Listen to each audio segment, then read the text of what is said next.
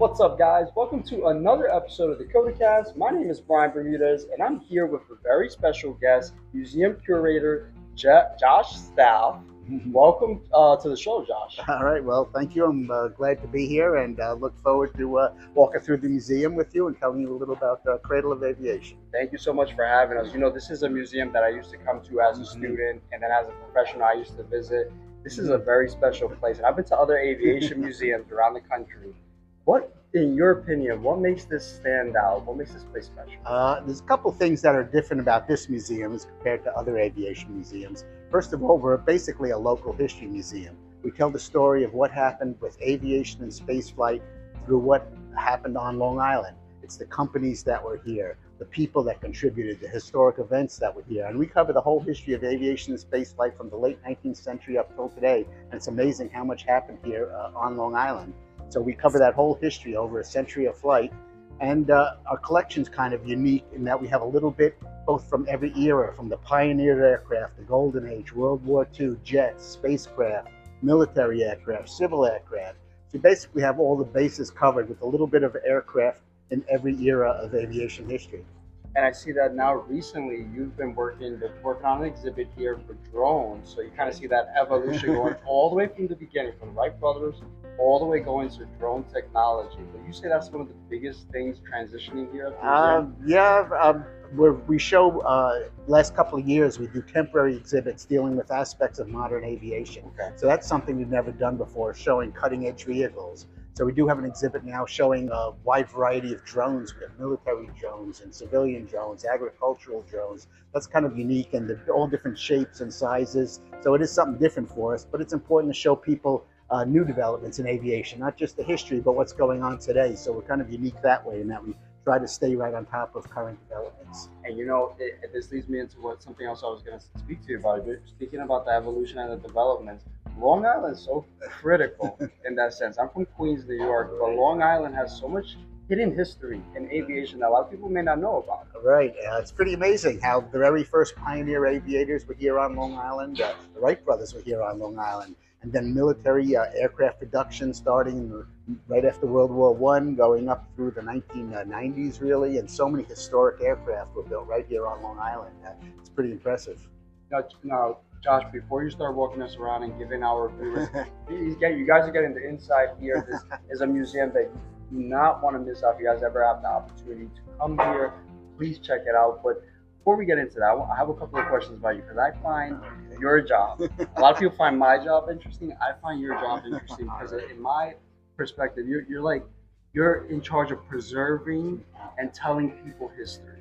And aviation is something of a passion to me. What got you into being a curator? Well, it's kind of a unique story, I guess. I've always been interested in aviation. I'm not sure why. Going back to when I was a little kid, loved airplanes. Got a pilot's license before I had a driver's license, and flew for small planes for many years. And then when I went to college and grad school, I got a degree in museum work. So they've all kind of came together, and I was here in the right time, in the right place back in the 80s when they wanted to start an aviation museum on Long Island here, and I got hired to put it all together. That's incredible. Now, so you've been here since the 80s. Right. So before I was born. Now, this museum, I'm sure, has changed a lot. Right. What's the biggest change? Well, when I started, there was no museum. It was just starting to gather a collection together, and locally get relevant aircraft. And we didn't have a lot of money, and we borrowed them, and we got a lot of wrecks that we had to restore. So basically, it was almost 20 years before we had the museum that you see now. It took 20 years to gather up the collection, get it restored, and then raise money for this big new building that we're in. So it went from nothing to really a major air and space museum over the course of a couple of decades. That's incredible, actually. That is absolutely incredible. You have to be here to actually get the size of this museum and the amount of aircraft that are here. So, Josh, let's take a look around. Why don't you show us around? He's the expert. He's going to show us a little bit. We're going to go from the beginning to the kind of end here in history. And the listeners and the viewers, you guys are going to get a very unique perspective here. Josh. Okay. Not only the exhibits with the aircraft themselves, but just everything, the sets and everything around it, right? We try to tell a story by putting aircraft into their proper perspective, how they were used originally, and try to recapture a little of the flavor of the era that they operated in. So the first gallery is really before there were airplanes, what led to flight. So we start off with kites and balloons and gliders and show how that led into the first powered aircraft. And a lot of this experimentation was done right here on Long Island. That's incredible. And so I know I was reading something about the Wright brothers, and you tell me if this is true or not.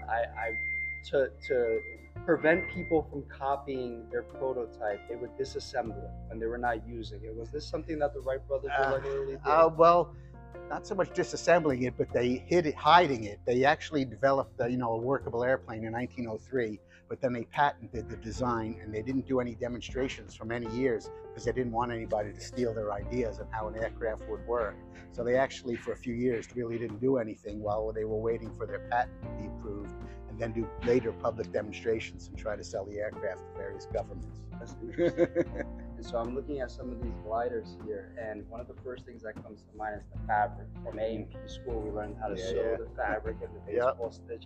How much of that was done here on Long Island? It was all done here, building aircraft starting 1908. They started building aircraft here. 1909, we have an example you'll see in the next gallery. And they were all just wooden fabric and held together with wire. The very first aircraft, very frail, and very brave people flying them. Yeah.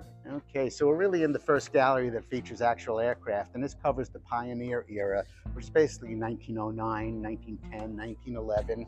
And the earliest air meets in the United States were here on Long Island. Belmont Park meet in 1910 was the biggest air meet, one of the biggest in the world up until that point, where aviators from all over the world would come together and show off their newest machines and compete for various prizes. So we try to capture a little of that air meet feeling in this gallery with several, we have a couple replica aircraft, the Curtiss Golden Flyer, which was the first plane to fly on Long Island, hanging overhead. And the oldest aircraft in the museum is a Blériot monoplane, pictured over here, and this was actually built in France in 1909 and was the first airplane ever imported to the United States. And the first flying school in the United States, one of the first, was right here on Long Island, called the Moisant Aviation School, and they flew these airplanes. And we have a mannequin next to it of a woman dressed in purple, and that's Harriet Quimby, who was the first licensed American woman pilot, and she learned to fly in 1910 right here on Long Island. That's pretty cool. I mean, I'm just gonna go off script to see this such an old build from France, and it's still in that reciprocating that rotary type. Yeah, it doesn't rotate, but it's a radial engine. A radial engine. Yeah. That's Yeah. Wow. Okay. And then we get into World War I. Now, I ask you this: there's a lot of kids visiting camps and schools. Out of the World War I, World War II, the beginning, what interests the kids, the younger kids? I think kids most interested in World War II planes, jets, and spacecraft. Oh, they're in the modern. So yeah, but World War I gallery features several original World War I airplanes. They're all original, in fact. We have a Curtiss Jenny suspended overhead, and that was actually Charles Lindbergh's first airplane. And that was the type of plane used on this airfield, Mitchell Field in World War I, which was a training field for pilots in the Army Air Service. So we have original Curtiss Jenny, and then we have a World War I hangar scene, which features an original Jenny fuselage. So you could see the inside of a World War I period airplane, and how it's all wood. It would have fabric over it and just wire braced. And so there was a lot of primary training going on in these airplanes at Mitchell Field. It's very interesting. This is a very unique cutaway of without the fabric, I guess. Right. People kind of get to see. There's probably some craftsmanship. Oh yeah, to go into these aircraft. Sure. Very skilled woodworkers and fabric work. Yeah, absolutely. Very little metal here. And just not too much. Yeah, right. And we have other World War I aircraft suspended overhead that visitors can see, and exhibit cases featuring. We have original engines in every gallery and original artifacts and flying gear in every single gallery for visitors to see. So the next gallery is called the Golden Age of Flight, which is basically the period between the two world wars. It's the 1920s and 30s, and that's when flying really began to come of age. We had the first big aircraft manufacturing beginning here on Long Island. You had the first airliners, commercial aviation began, and that was here on Long Island too. We feature several original aircraft, and one of the prides of our collection is a sister ship of the Spirit of St. Louis, suspended overhead. And Charles Lindbergh made the historic first flight from New York to Paris, and he took off from Roosevelt Field, more or less where the mall now is now. And we have an original 1928 sister ship of the Spirit of St. Louis, so you can see the first plane to fly the ocean, which is pretty incredible. I have to imagine too, for Long Island, this had to change the landscape because now you have families moving in, workers. Sure, and one of the reasons manufacturing began here so much is that we had some of the earliest airfields in the country. So we had good airports, you had a lot of skilled workers, and you had good transport, rail service and roads into Manhattan. So it's really some of the earliest manufacturers in the country sprang up here. Other early aircraft we have original examples of. We have a Curtiss Robin. The Curtiss factory was in Garden City. And then we have a Grumman Goose, which was built in the late 1930s by Grumman and Bethpage. And they were actually used as small airliners by Pan American. So we kind of feature that too. Really? So this is from Bethpage, Long Island? Yeah. So let me ask you this, so MacArthur, was it actually like a big airport back then? Or was it MacArthur began during World War II. It was a military airfield, and they did it was an emergency airfield basically. And then right at the end of the war, Sperry moved in there, Sperry Company, they developed instruments there. And then you had airliners. It became a commercial airfield after that. And then you had early airliners coming in there in the 50s. Wow. Following the Golden Age, we get into World War II, which is certainly a very popular gallery. We had several major aircraft manufacturers on Long Island during World War II. Grumman the biggest, and we feature 3 original World War II Grumman airplanes, a Wildcat suspended, an Avenger torpedo bomber, and a Hellcat fighter. And really, they're mostly used by the Navy, mostly in the Pacific, and it's really carried the brunt of the war in the Pacific during World War II. Another big manufacturer on Long Island was Republic in Farmingdale, and they built the P-47 Thunderbolt, which is really one of the Army Air Corps' main fighters. And suspended overhead is actually a troop glider. Those were built by a couple firms on Long Island for landing troops behind enemy lines, like on D-Day. It would be towed behind a transport plane, released over enemy territory filled with troops or supplies inside and land. And you know, it's better than spreading paratroopers out all over the countryside. They can get a lot of guys in one place in a hurry. And those were built locally. So yeah, so we have a good collection of locally built aircraft in World War II. That's incredible. I actually never, and I've seen many World War II movies and historical documentaries, and I'm sure I've seen that. Oh yeah, you have. Yeah. That's incredible. Yeah. And following World War II, we have a gallery basically called the Jet Age, which covers the introduction of jet aircraft and new technology, and really when commercial aviation took hold on Long Island. So we have exhibits on LaGuardia and Kennedy airports, air traffic over Long Island, airliner cockpit visitors can sit in, examples of locally built civilian aircraft right after World War II. And we have some military aircraft built on Long Island too in the 1940s and 50s. So covering the really beginning of commercial aviation, when aviation became popular and everybody could fly. So, and it was something of it was part of the experience of vacation, like traveling was something that was a distinguished form of travel, not so much like and expensive, a lot more expensive then than it is now. The prices really come down. So here we are, examples of other locally built aircraft and helicopters, and some cockpits of aircraft visitors can sit in.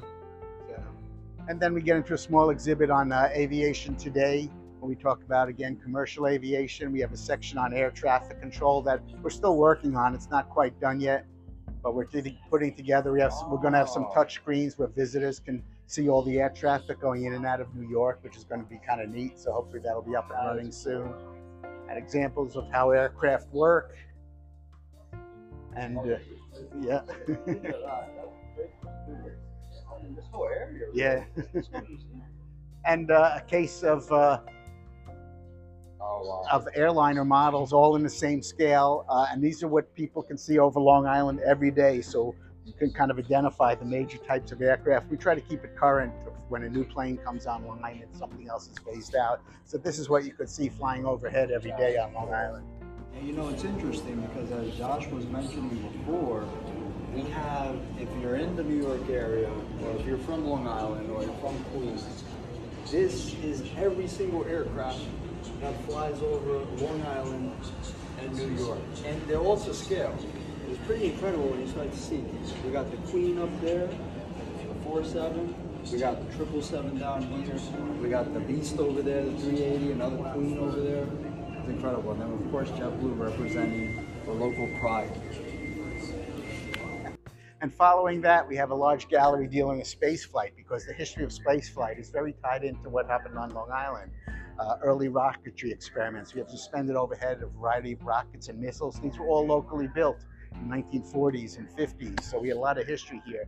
We have examples of a Mercury spacecraft and a Gemini spacecraft that visitors can sit in, and showing how that the whole space race of the late 1950s, early 1960s led into Project Apollo. And the most historic vehicle for Project Apollo is the lunar module that was built by Grumman.